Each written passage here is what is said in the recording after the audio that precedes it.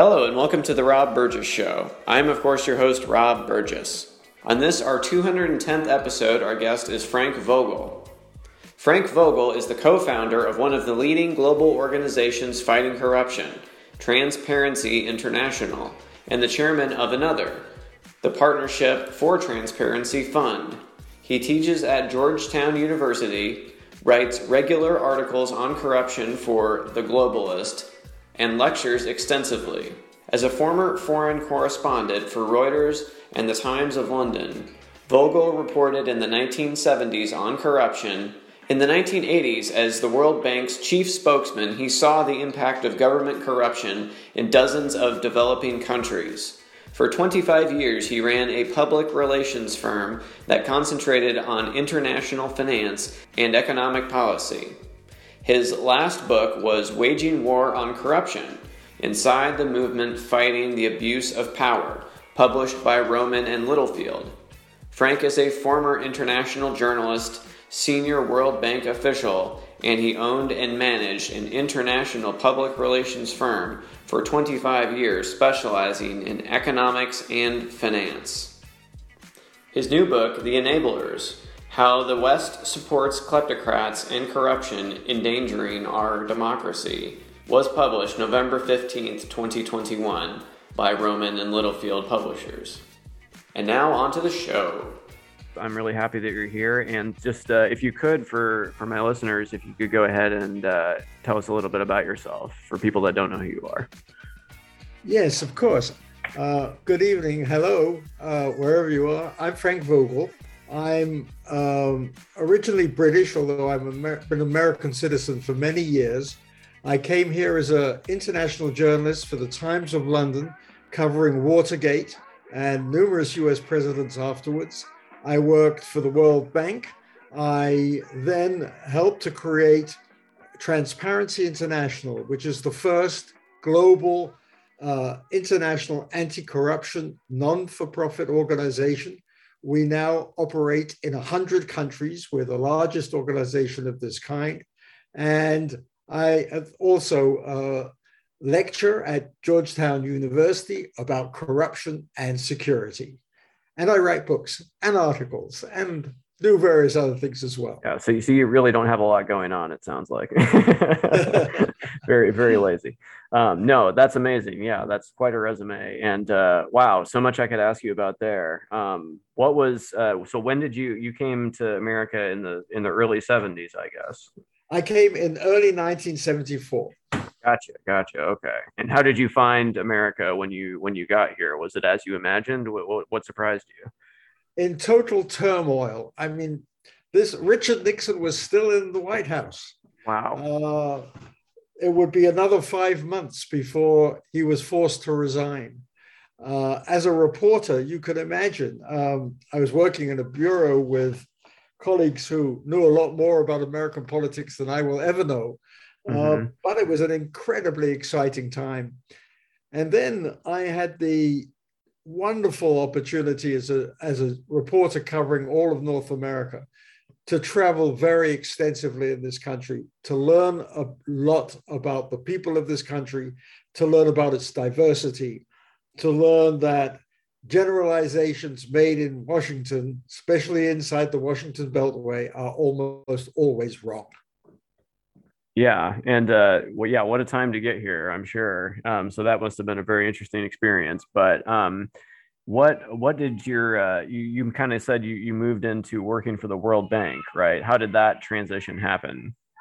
I had been always interested in international economics and international development, and very challenged at that time about why was it that we could send a man to the moon, we could do incredible things scientifically, but we couldn't end world hunger.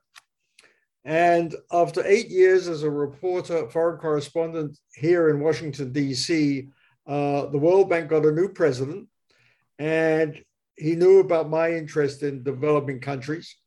And he asked me to join him as the bank's communications director and chief spokesman for the bank. And it struck me as just a fantastic opportunity to travel the world. The World Bank is the world's largest development agency.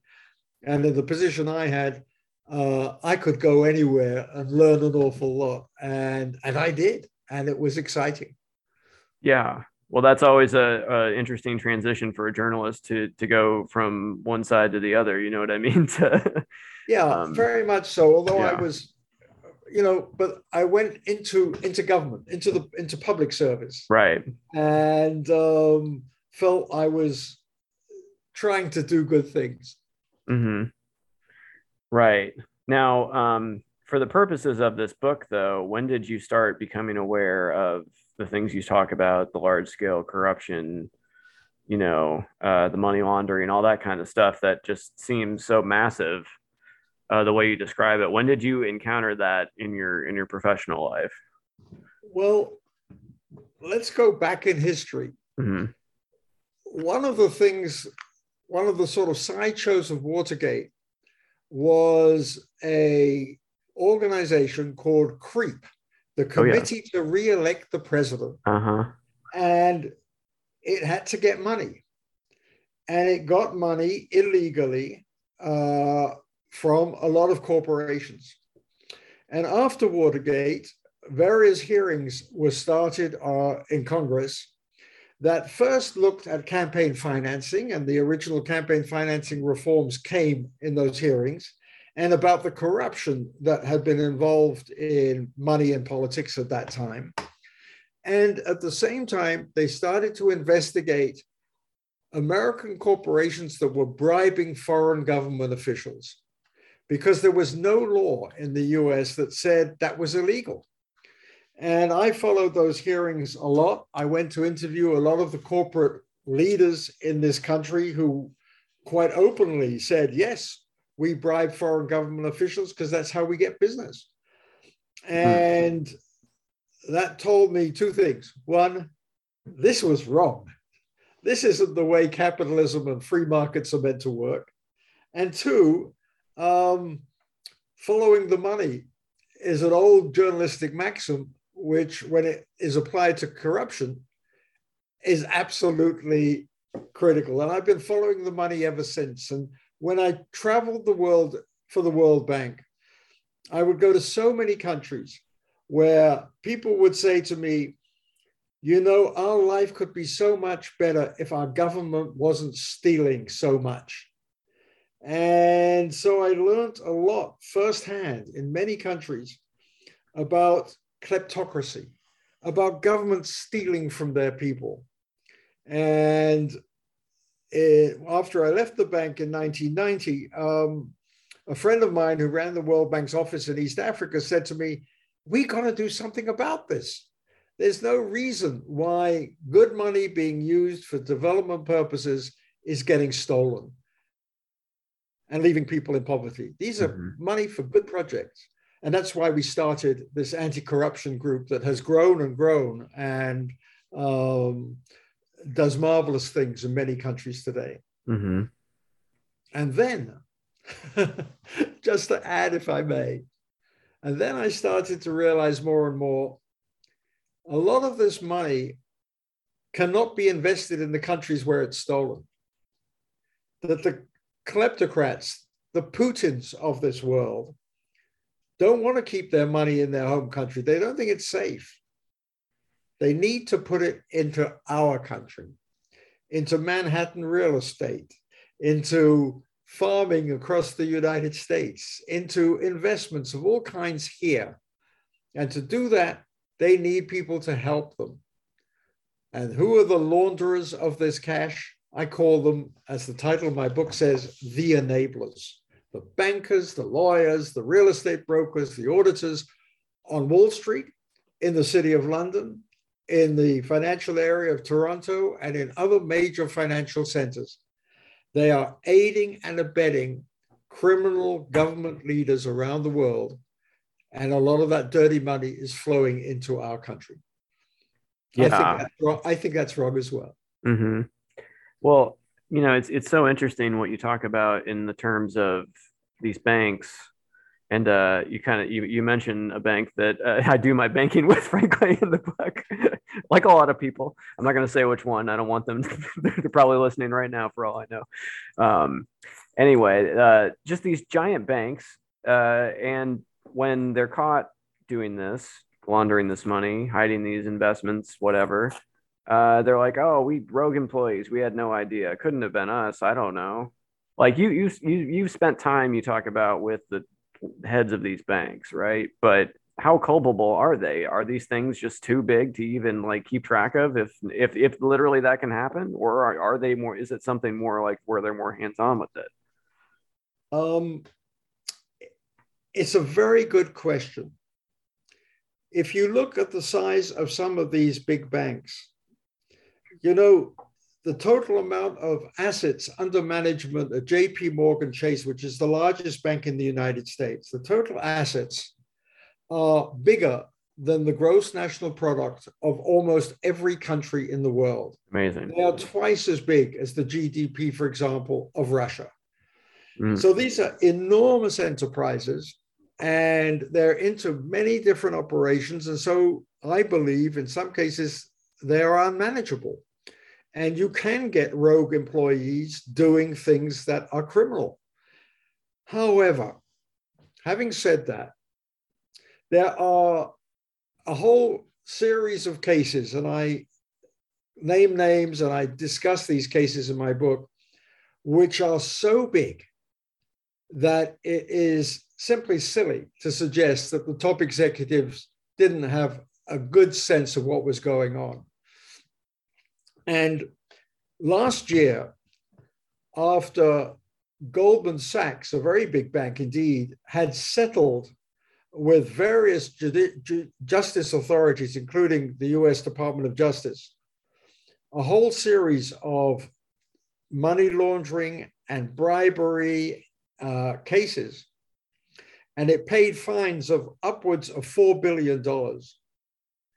It issued a statement, and the board of directors said, we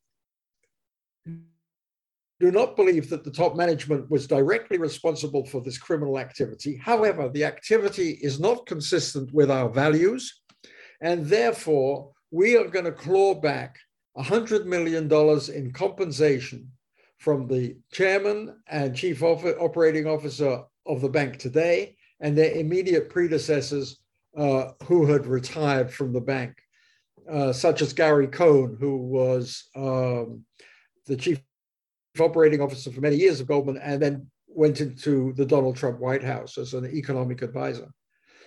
Now, the fact that they clawed that money back and the fact that they'd issued a statement like that is pretty remarkable. It's pretty unprecedented, but it does show a recognition, really, that they knew a lot about what had actually been taking place.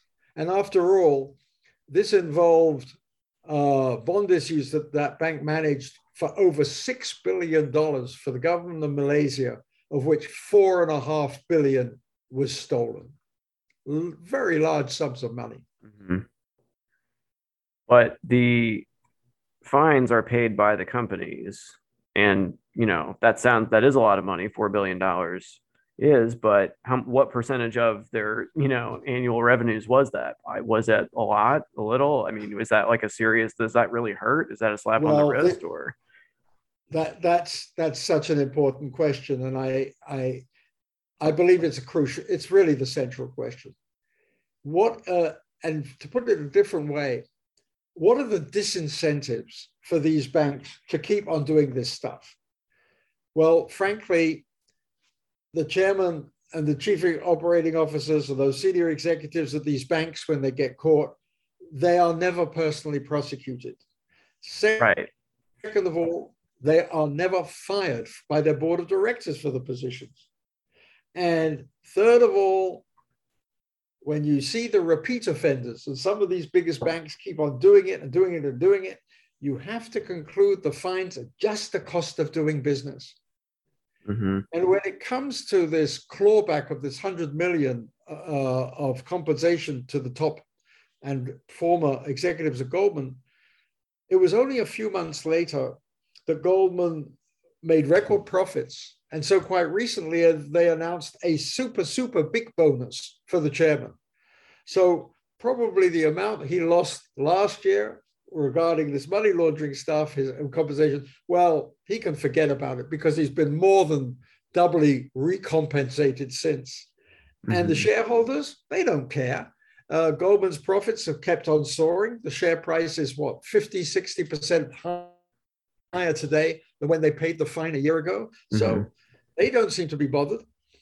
But the poor people of Malaysia, for whom that money originally, those bonuses were originally was designated to support development in Malaysia for anti-poverty programs, those are the victims. They've lost out. They've suffered greatly. The former Prime Minister of Malaysia, who was involved in the schemes that stole the money, he's been sentenced to 12 years in prison, and he appealed the court verdict, and the Supreme Court of Malaysia has upheld the verdict, and he'll go to prison.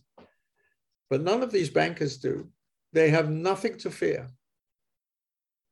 Well, nobody went to jail for the 2008 thing, right? That was... It's the same culture. Mm-hmm. It's, if we can get away with this and just pay fines and pursue, acts that may even be illegal, but that boost short-term profits, and short-term profits means bigger compensation for the bankers, the real estate brokers, and all these other enabling organizations, then fine.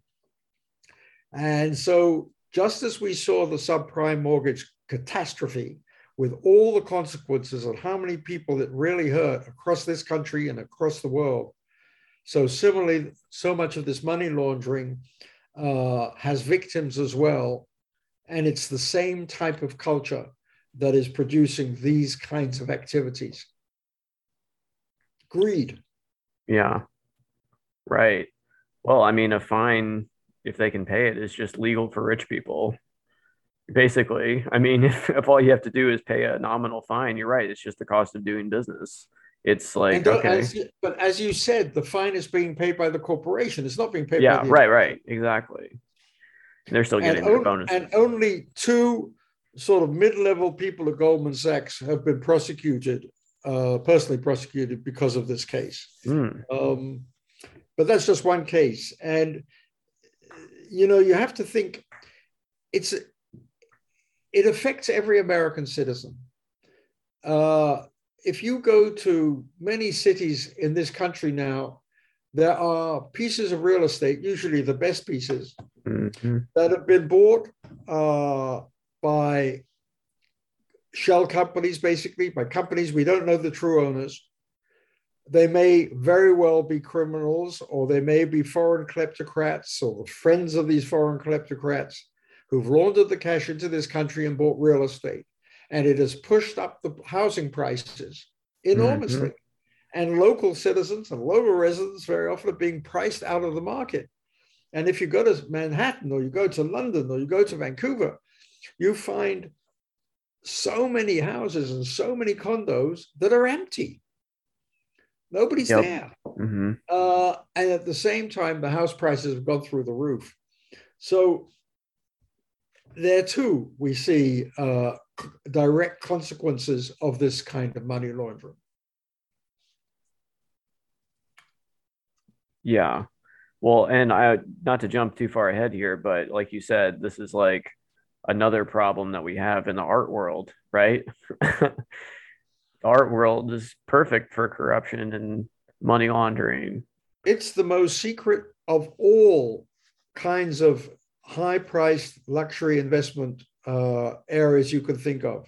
It's like who's buying that banana tape to the wall? It's the who knows who that is, Well, there's no legal requirement on the art dealer to find out where the money comes from that buys that banana on the wall, and there is no legal requirement on the seller of the art to divulge how he even got the art. And there are warehouses just outside of Geneva and outside of Monte Carlo in so-called duty-free zones that are absolutely jam-packed full of art. I'm talking very valuable art. Nobody really knows who owns the stuff. I mean, the individual lawyers and their representatives of these rich guys know. And why is it stuck there? It's because it's just another way of laundering the cash. These oligarchs, despite having palaces, don't have enough walls to put all the art that they bought through Christie's and Sotheby's and these other big auction houses. But it's a way of laundering their cash. Mm-hmm. And, you know, we see the same in the jewelry business, the high-end jewelry business. Right. But don't forget, we are talking such enormous amounts of laundered money today that you couldn't put it all in real estate or you couldn't put it all in fine art. The vast majority of this money is going into the stock market or the bond market and into markets which have a capacity to absorb hundreds of billions of dollars of this dirty cash every year. And that is very, very disconcerting because it adds a level of instability potentially to the core financial markets that are so important for the American and, in fact, the world economy. Mm-hmm. How much do you worry about cryptocurrency? I don't worry about it very much in this particular context. No, it seems like a really good way to hide stolen money, right? Well, you're right. But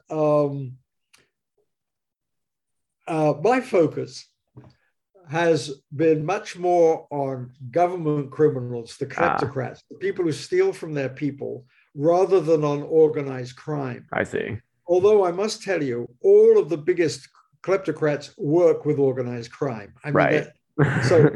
So that's a given. Sure. However, what is it that the kleptocrat really wants with his money? He wants to get it out of his country. He wants it to be invested secretly and safely. Mm-hmm. And that means that he is very unlikely to go into something as volatile as a cryptocurrency. Now, this could change, but I've talked to a friend at the FBI who said to me, at the moment, at least, these cryptocurrency markets are incredibly volatile. The price jumps up and down every day by huge amounts. Once those markets stabilize, then I think they would be perfect vehicles for the oligarchs and the kleptocrats. But why should they bother to take the risks for secrecy there when then they can get all the secrecy they like in the present system in buying real estate or gold or art or what have you, or securities? Because the enforcement of our anti-money laundering laws is pathetic. The regulation of the banks is terribly weak. And the lack of law covering so many parts of the operations of these shell holding companies that mask the true owners of these assets here are also so weak that the present system is just fine for the kleptocrats. Why should they take the investment risk of getting into very volatile investments like cryptocurrencies? Mm-hmm. Right. If we talk in a couple of years' time, it may be different. Right. Those markets may be more mature. But I'm just didn't the mayor of New York City say he wants to accept his pay in crypto or something? Like, it's, I don't know. Give it a couple of years. We'll see. Exactly. But right now, the best information I have is that this is not a big area, but the FBI is looking very hard at cryptocurrencies, much more in terms of organized crime. And that's an area I haven't specialized in. Gotcha. Well, let's talk about the regulators. Who's watching this or not, or should be, but isn't? Well, first of all, let me give you an example. Over several years, ending in about 2017, $235 billion went from Russia and its neighboring countries, Belarus, Kazakhstan, Azerbaijan, through a tiny branch bank in the country of Estonia in the Baltics. The branch bank belonged to Danske Bank, which is the biggest bank in Denmark, but it's not a big bank by global standards. And this incredibly large amount of money flowed through this Estonian branch of Danske Bank and then on to the UK and elsewhere without any regulator blowing the whistle on it. Now, 235 billion is far bigger than the total economy of Estonia. Mm. And you'd say, where were the regulators? Where were the banking supervisors in Estonia? Where were the banking supervisors in Denmark? Come on, this is a huge amount of money. How can you miss it? And the truth is, this only came to light because a whistleblower decided this was just terrible. And so a young man working in the Danske Bank office in Estonia went public and said, massive money laundering is going on through this operation. And then he blew the lid on Danske Bank and all the rest. So where were the regulators? They were asleep, or they were paid off, or you name it. Now, in this country, the regulators, I think, are honest. I think they're diligent, but there's not nearly enough of them. And the scale of the operations they have to try to monitor are absolutely massive, given the resources that our regulatory authorities actually have. We are talking about trillions of dollars, legitimate money, and of course, including some illegal money, flowing through the global banking system literally every week. Mm. And you need incredibly sophisticated artificial intelligence systems to really monitor where that money is going, who it belongs to, and so on. So our regulatory authorities are not equipped to deal with the scale and the technology involved today in global finance, in my opinion. Mm-hmm. And if they were better equipped, we would have far more cases like the Goldman Sachs case, because Goldman Sachs was unlucky, it got caught. But there are many other dirty deals that are done probably every day that slip by, that slip through. Mm-hmm. And finally, on your question about where are the regulators, the subprime mortgage crisis, this money laundering crisis, and it is a crisis because the scale has become so big, all happens because we have had a basic regulatory mentality in this country that says markets correct themselves, markets look after themselves. We can trust the banks to do the right thing. And just to make sure we have that sort of regulatory culture, the banks and the real estate firms and others involved in the financial community spend huge amounts on campaign finance, huge amounts on lobbying, huge amounts of time by their CEOs in networking with politically influential people. And they do all that to ensure that we have a very weak regulatory system that allows them enormous freedom to operate.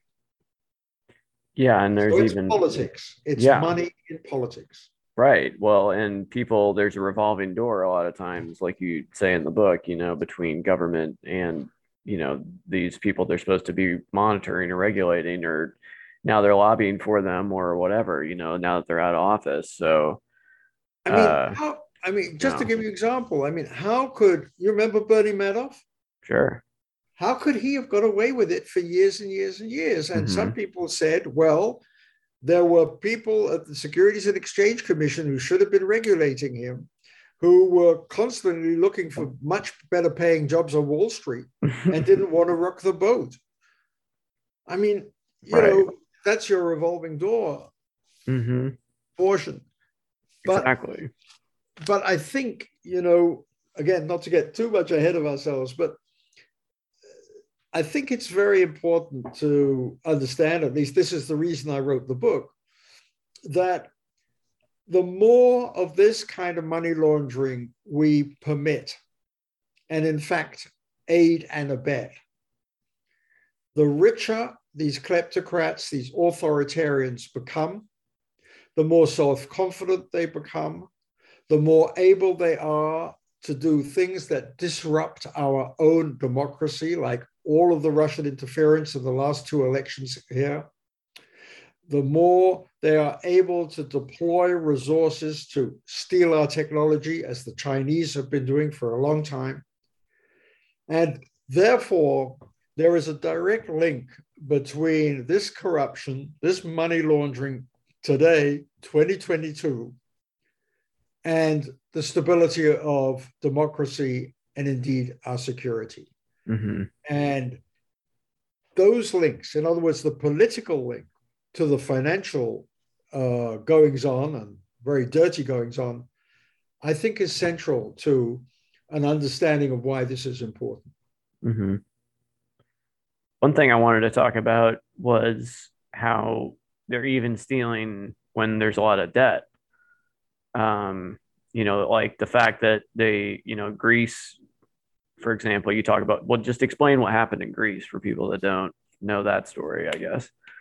Well, a large part of my book, as you know, is about illicit finance. It's the money stolen by the governments from their people. But there is an enormous market in the world called the sovereign bond market, where governments can borrow money from international investors, such as pension funds. Maybe the pension funds are people who are listening, such as insurance companies. And these bond issues are managed by the same people who are these enablers, major law firms, major banks, international Western banks. And they issue these bonds for governments. And a few years ago, I was the chief spokesman for the creditors, the bankers actually, who had lent money to Greece. And following the subprime mortgage crisis, Greece was bankrupt. It owed through its bond issues, it owed international investors $275 billion.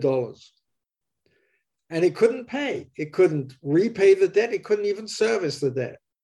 And so the debt had to be renegotiated, or as they say, technically restructured. And I was sitting in all those negotiations in Athens and in Brussels and various other places where the negotiations were taking place, and they stretched over several months. And I kept on asking myself, why did the bankers organize such huge bond issues for Greece? I had been to Greece many times before with my hat on as the co-founder of Transparency International to give speeches about corruption and to meet people in Greece who were experts on corruption in Greece. And they all told me that the governments of Greece were terribly corrupt, that wealthy people found it much more convenient to bribe a tax collector than to pay taxes, that the government budget accounts were complete lies, fabrications, because the truth was that the country's major assets were constantly being stolen.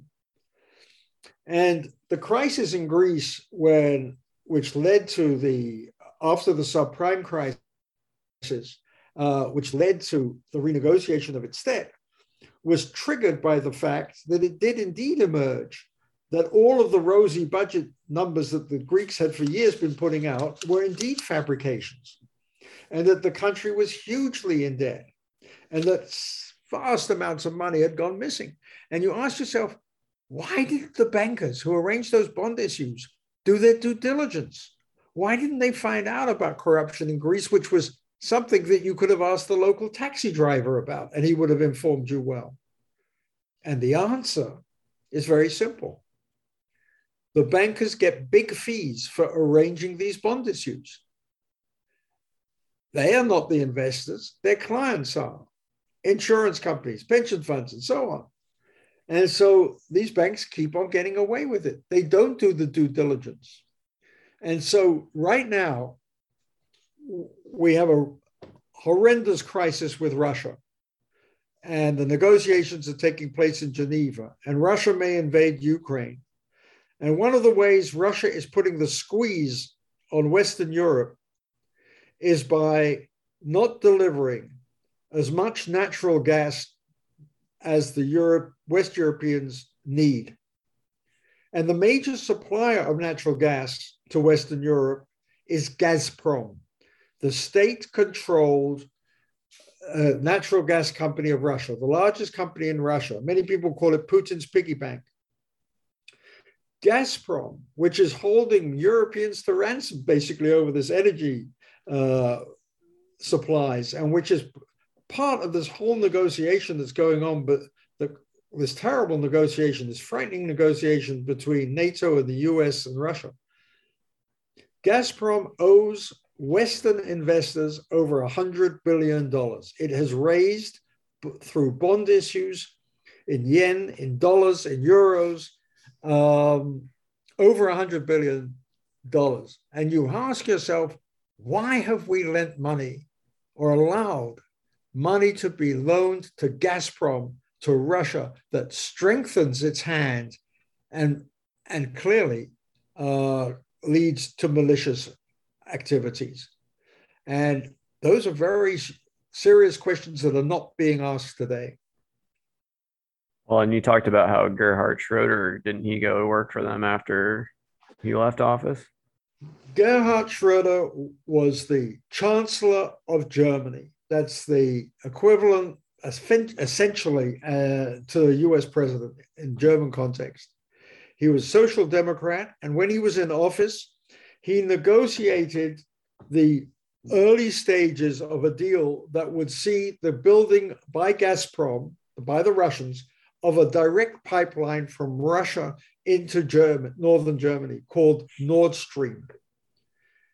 As soon as he left government, he was hired by the Russians to become their European representative for Nord Stream. Today, Gerhard Schroeder is the chairman of the Nord Stream pipeline group, a Russian group. Mm-hmm.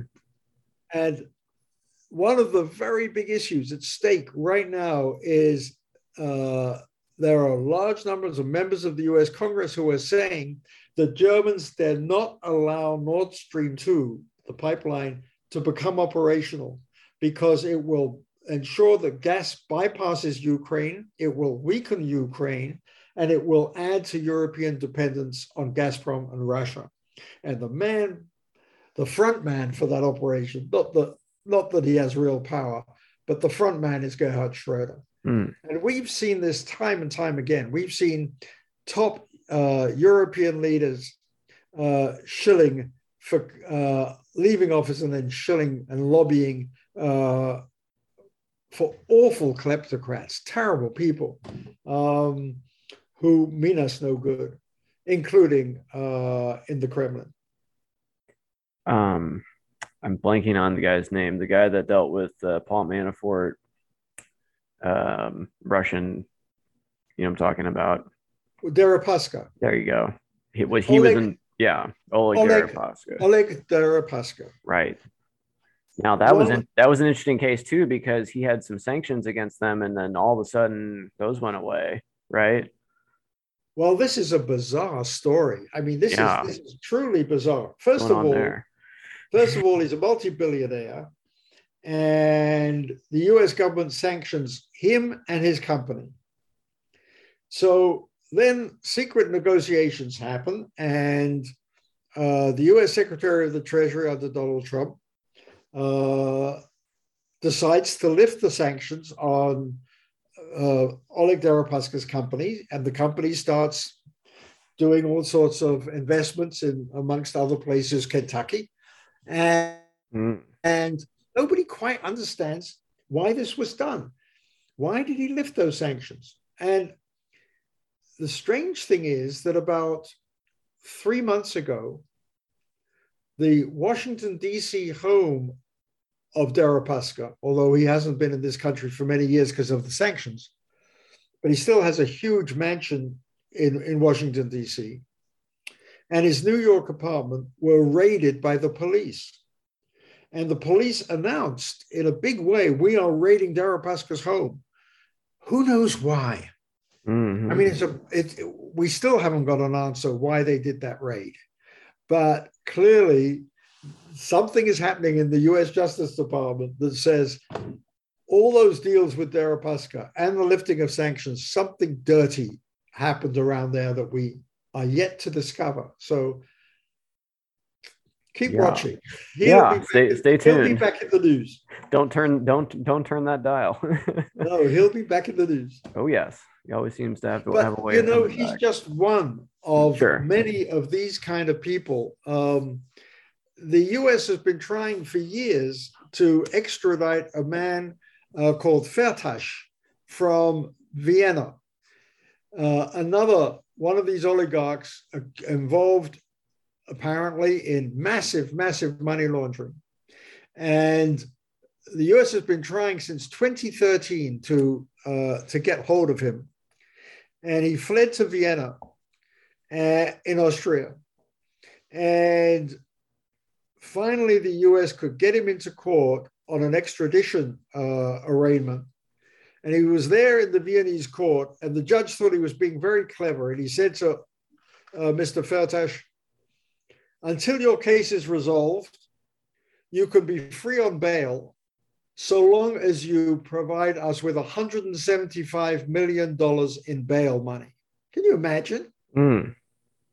And the next day, the check came from Moscow, $175 million. And he's been out on bail in Vienna ever since. And 18 months ago or so, assistants of Mr. Rudolph Giuliani went to see Mr. Firtash in Vienna. And they said to him, if you can help us get dirt on Hunter Biden in Ukraine, because you've got wonderful contacts in Ukraine, you used to be a minister in Ukraine, you were a businessman in Ukraine, then maybe we can help you to get the extradition charges set aside by the U.S. Department of Justice. And two of Mr. Giuliani's legal friends in Washington were then engaged by Mr. Firtash for several months to try and help his case here. Fortunately, they failed.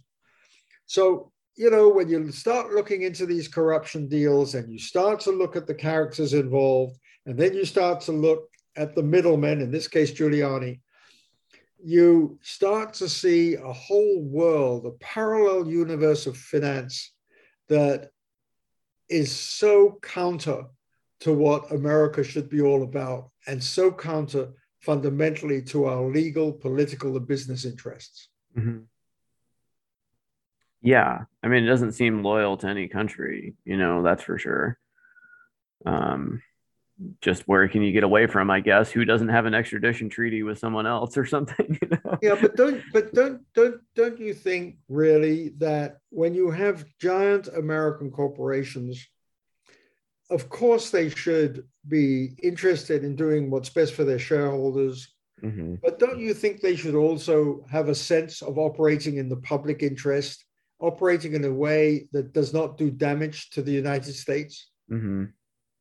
What doesn't that make sense? Yeah, no, absolutely. I wanted to talk a little bit about, this is a little later in the book, the arms industry and how that figures into all of this. Well, yeah, sure. Yeah. I mean, that's a big topic, but I mean, I feel like that's, if you're talking about ways to funnel a lot of money, that's certainly one way to do it. Well, there's two sides to this. The first side is, of course, that there are many big arms deals where the buyer of US weapon systems, notably Saudi Arabia, notably the United Arab Emirates, which are two, I think they're the biggest purchasers of US weapon systems, they insist on secrecy of contracts. Mm. And we go along with that. And there is very little we seem to be able to do if we want those deals. And you remember Donald Trump was running after those deals. I mean, put everything ahead of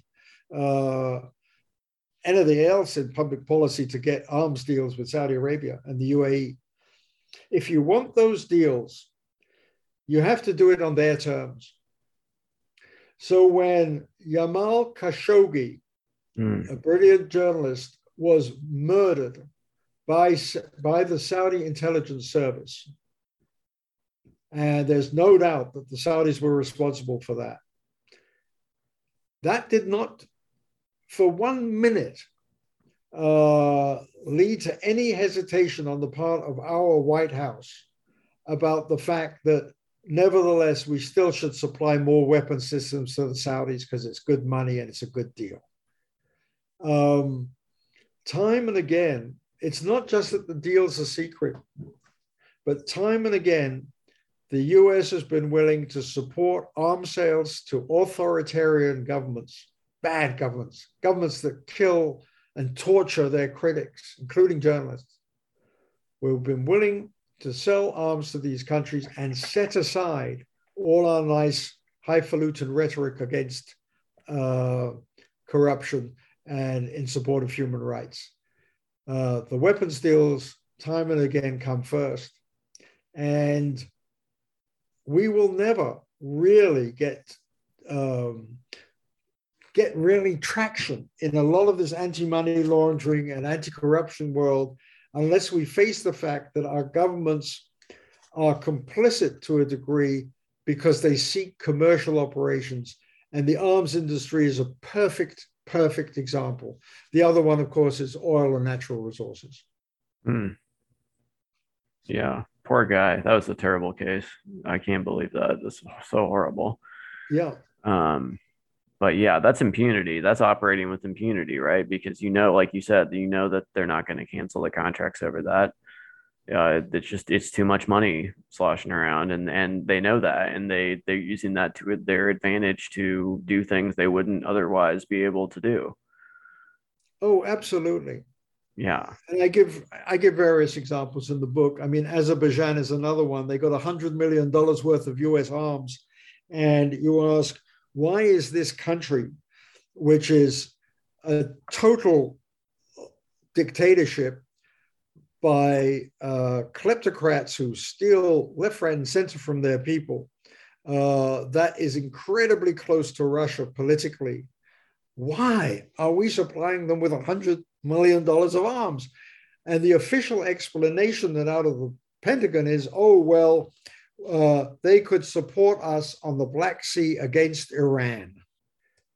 Come off it. It was an arms deal. There was money to be made. The deal was done.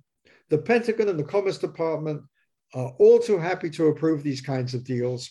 It's good for the arms industry.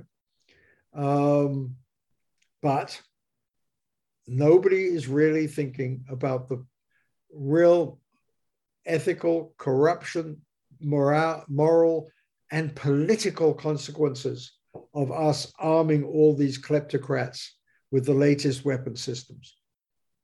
Mm-hmm.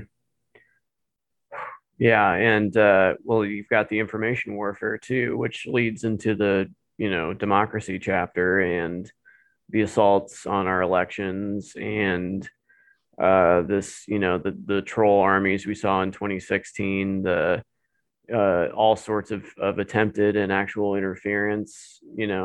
I feel like that's going to get worse over time, and the way I see it, I mean, I don't see that going away at all. It's such a big risk, and it's to the advantage of Russia that we be divided and confused and against one another. That weakens us. Good. Yeah, but just give you an example about that. So the Senate issues a 1,000-page report early last year on Russian interference of the kind you're just talking about in the 2020 election. So what does the US do?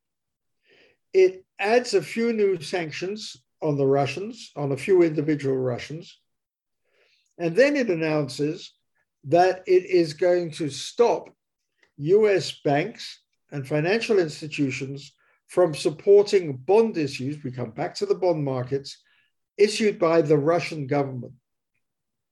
Well, I phoned up somebody on Wall Street and asked him, is this a really serious issue for the, and he said, oh no.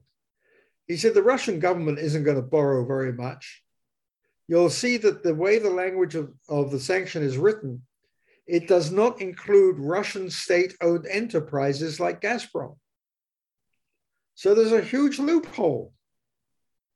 And you ask yourself, well, why time and time again are we so timid? Why do we impose sanctions on a Deripaska and his firm and then lift them? Why do we only impose a sanction on Russian government bonds rather than on all bonds that have the guarantee of the Russian government, which means state-owned enterprises? Why are we so timid about all of this? After all, the Russians don't mean us any good. Yeah, no doubt. And there's an answer. Mm-hmm. It's not as clear in this country as it is in the UK, because the Russians are far more visible in the UK as owners of property, owners of major soccer teams, owners of all sorts of assets. And there's been a British parliamentary report, and I called Russia, where the writers of the report, these members of parliament of the UK, have actually said they're already so deep into our economy, there's really not much we can do about it anymore. They've become vital to a vital pillar in our economy. And you know, that's a horrible admission. It sounds like a really bad place to be. That's not good. Well, it means that the UK is only really going to move in the right direction if the US leads, and leads very forcefully. Mm-hmm.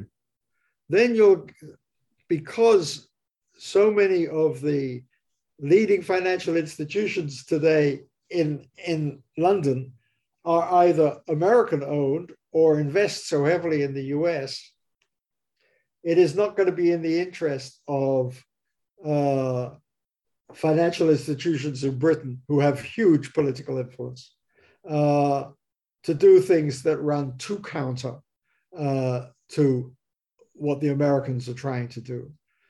But we haven't shown yet the resolve that is needed. Although I must say, Joe Biden held a summit for democracy in mid-December and announced a whole set of strategies which, if they are implemented and if they're really enforced well, could make a difference, a very good difference. Mm-hmm. Well, that leads into what I was going to ask here. What is the solution then? Is it, do we need more laws? Do we need to just enforce the laws that we have? What should people be individual? I guess we talked about that a little bit. Should people be individually held accountable as opposed to corporations? Would that help? What's the solutions that you see?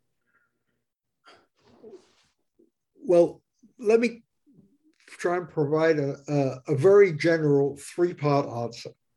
First of all, we have to do whatever we can to change the culture in these financial enabling institutions and the banks so that they start to operate in ways that serve American interests and not just the short-term bonuses of their top executives.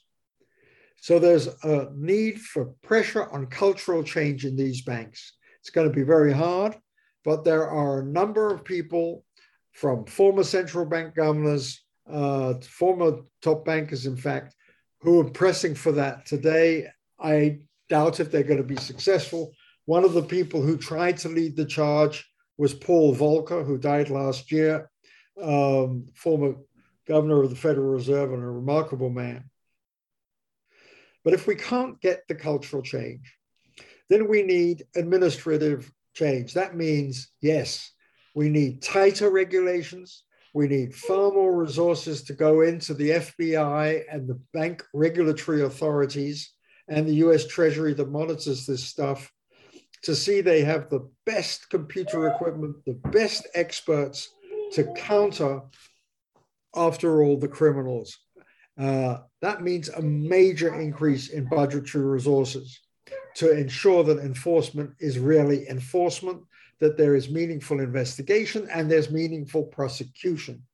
And that takes me to the next point.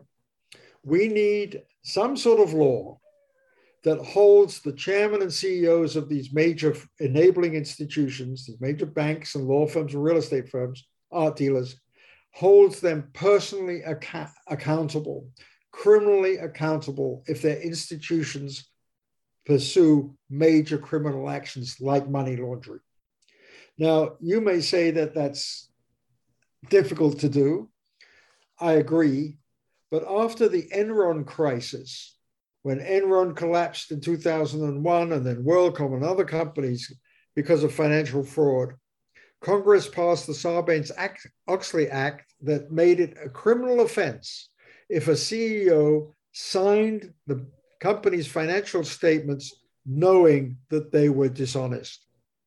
If we could get the top bankers every year to sign the annual report with a statement that says that they personally vouch for the fact that there have been no criminal activities of any scale pursued by the bank, you can bet that the compliance people in those banks would get bonuses. The incentive to behave well would go through the roof. Mm-hmm. So we need some laws to make the bankers themselves criminally liable. And then finally, the third bucket of action, the most difficult of all. We have to reduce the influence of money in our politics. So long as the financial community can exert such influence on our politics through lobbying and campaign contributions that enables them to ensure that there is weak enforcement and weak regulation, so long will even the best of intentions not lead to a satisfactory resolution of these huge problems. Yes. Well, I'm almost done. I guess I didn't realize how far I was in your book until I realized everything we talk about. So I've read almost all of it. I just got like a few more pages By the left. way, yes. By the way, let me take you to the last page. Yes, go ahead. Sorry, I didn't want to spoiler alert the last part of it if you didn't want people to know. Almost the last page. When I say, reduce money in politics like this, opinion poll after opinion poll in the US, in Western Europe, and certainly in the rest of the world shows that citizens everywhere have a very, very poor view of their governments. Trust in government is at its lowest level in many, many countries, including the US, than it has been at any time since this kind of polling started in the late 1950s by Gallup. And why is trust in government so low? Because one of the factors is a perception that there is too much corruption in government. And I think that perception is due to no small extent to understanding of how much money there is in politics today. And those who pay get access, and access means influence. And I think citizens everywhere are disgusted by this. So when I say let's reduce money in politics, I think I'm actually in the mainstream of public opinion. Mm-hmm. Our politicians may not like it, they may not listen, but this is not some crazy idea from outside. It's something that is very much in tune with everything that the public opinion polls tell us about the low level of trust in government. And if we want to save our democracy, we have to boost trust in government. Yep. Well, I maintain that two of the worst Supreme Court decisions ever were when they said money is speech and that corporations are people. So Those were two bad decisions, according to me. Yeah, but But one of the consequences is all the stuff that we've been talking about money laundering and illicit mhm. finance and undermining our real estate market and doing all these dirty deals in the art market and so on and so on. And you have to tie the two together to the big political picture, the threats to our democracy, um, so much money running around in politics, in politics, and public views about real concern about whether government is doing what government pledges to do and should be doing on behalf of all of its citizens. Yeah. Well, I would definitely anyone that's listening, I would recommend reading this book. It's very interesting. I was a little worried before I picked it up. I didn't know much about the subject. I was like, oh, is this going to be a dry book? No, there's action on every page.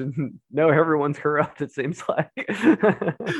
Well, thank you for that. I should just say, for listeners, the book is in two parts, as you've seen.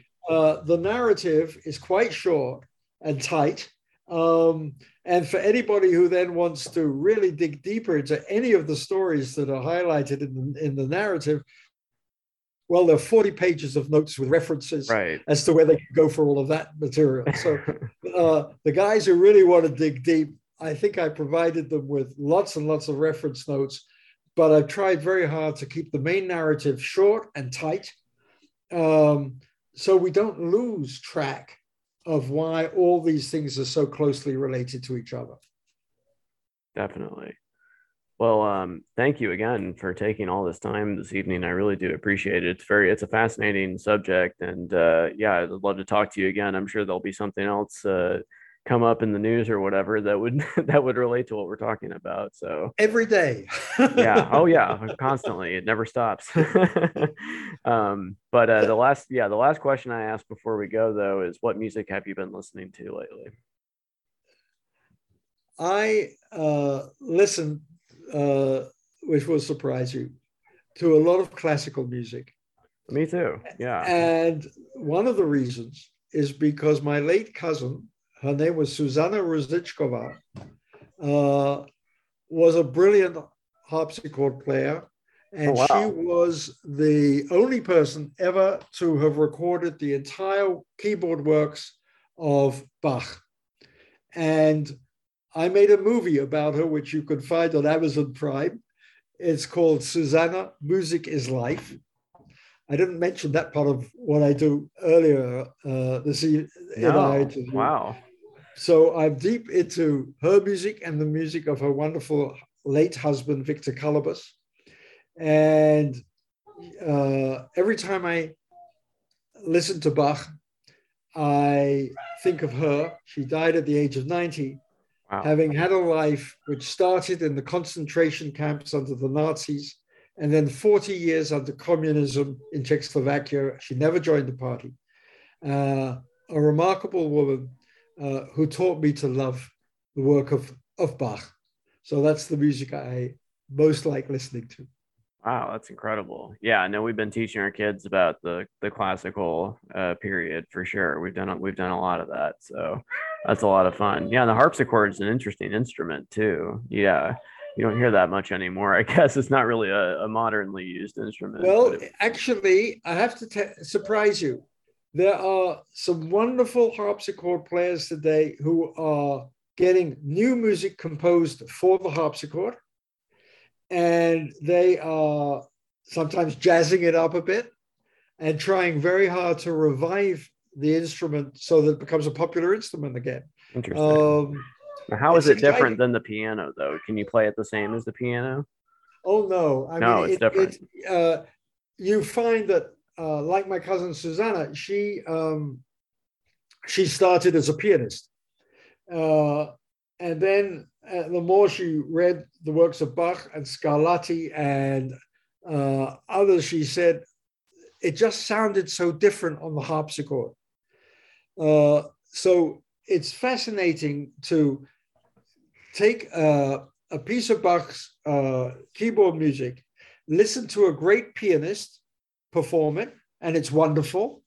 And then listen to a great harpsichordist perform it, and you'll see both interpretations could be just fabulous, but they're very different. That's the really harpsichord has sort of two keyboards, one on top of the other. It has lots of plugs.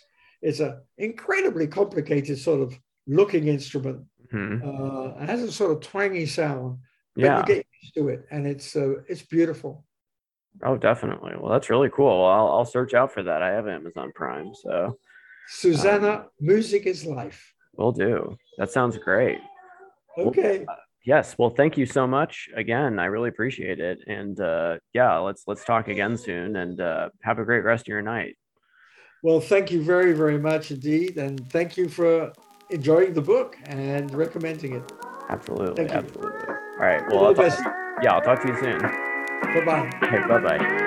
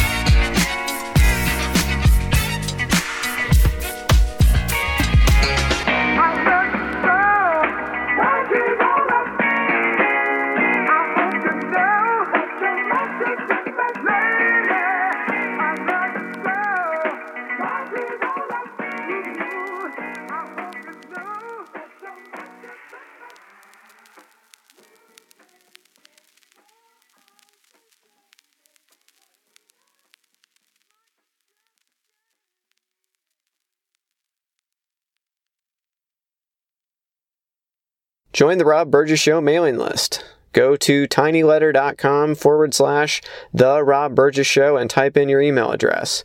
Then respond to the automatic message. Also, please make sure to comment, follow, like, subscribe, share, rate, and review everywhere the podcast is available, including iTunes, YouTube, SoundCloud, Stitcher, Google Play Music, Twitter, Internet Archive, TuneIn, RSS, and now Spotify. The official website for the podcast is www.therobburgessshow.com. You can find out more about me by visiting my website, www.thisburgess.com. If you have something to say, record a voice memo on your smartphone and send it to therobburgessshow@gmail.com. Include voice memo in the subject line of the email. Also, if you want to call or text the show for any reason, the number is 317-674-3547. Until next time.